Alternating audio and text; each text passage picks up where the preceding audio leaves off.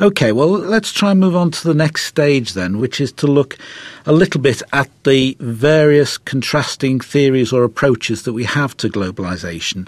And I need to say, I think at the outset, that what we've tried to do is to take a whole range of different views and to make them manageable for people by possibly integrating some ideas that don't necessarily go together in any one person's view.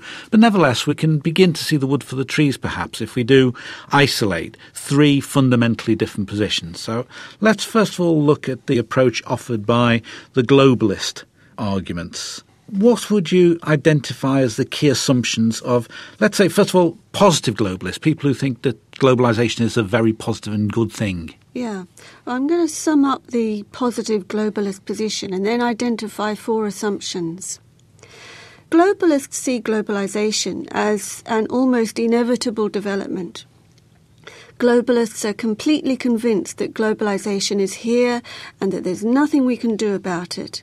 They argue that it cannot be resisted or significantly influenced by human intervention, such as through traditional political institutions like the nation-state.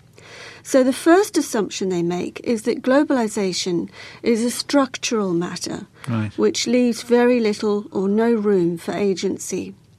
The second assumption concerns the way positive globalists, from their perspective as economic liberals, point to the benefits they see to globalisation for consumers by increasing the efficiency of the market. Economic liberals advocate a free economic market through deregulation of controls by government and the removal of trade barriers. A third assumption they make is that increasing wealth in the rich economies will trickle down to benefit those in the developing world through foreign investment.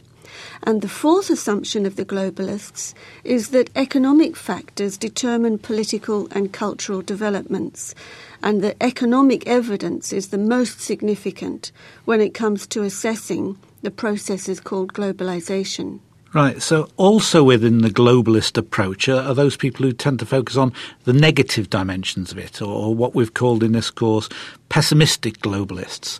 What would you see as the key features and the similarities and differences between the pessimistic globalists and the positive globalists, Graham? Well, I think the pessimistic globalists still see the fact that globalisation is going on. They see it going on big time around them, but they don't like it. I mean, Yes. Quite honestly, they're very hostile to it.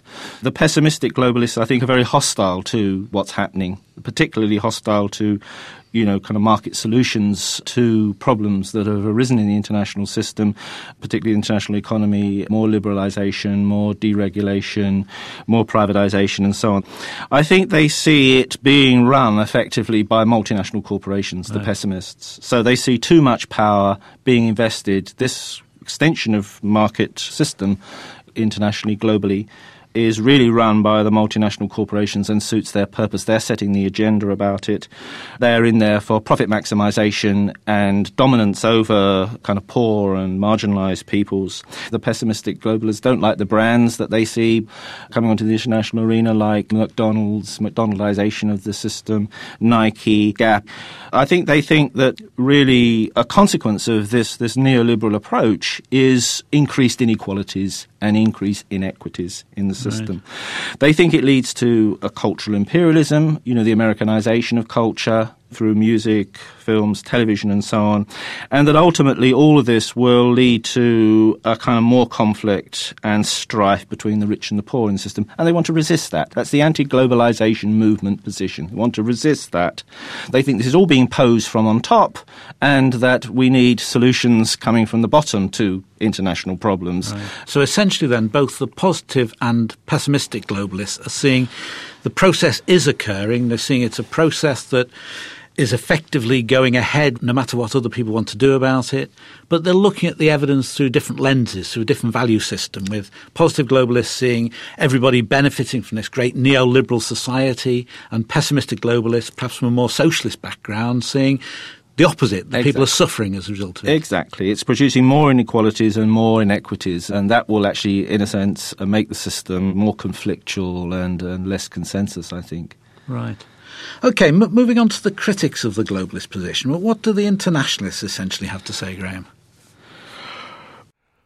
From the Open University, For more information, go to www.open.ac.uk/use.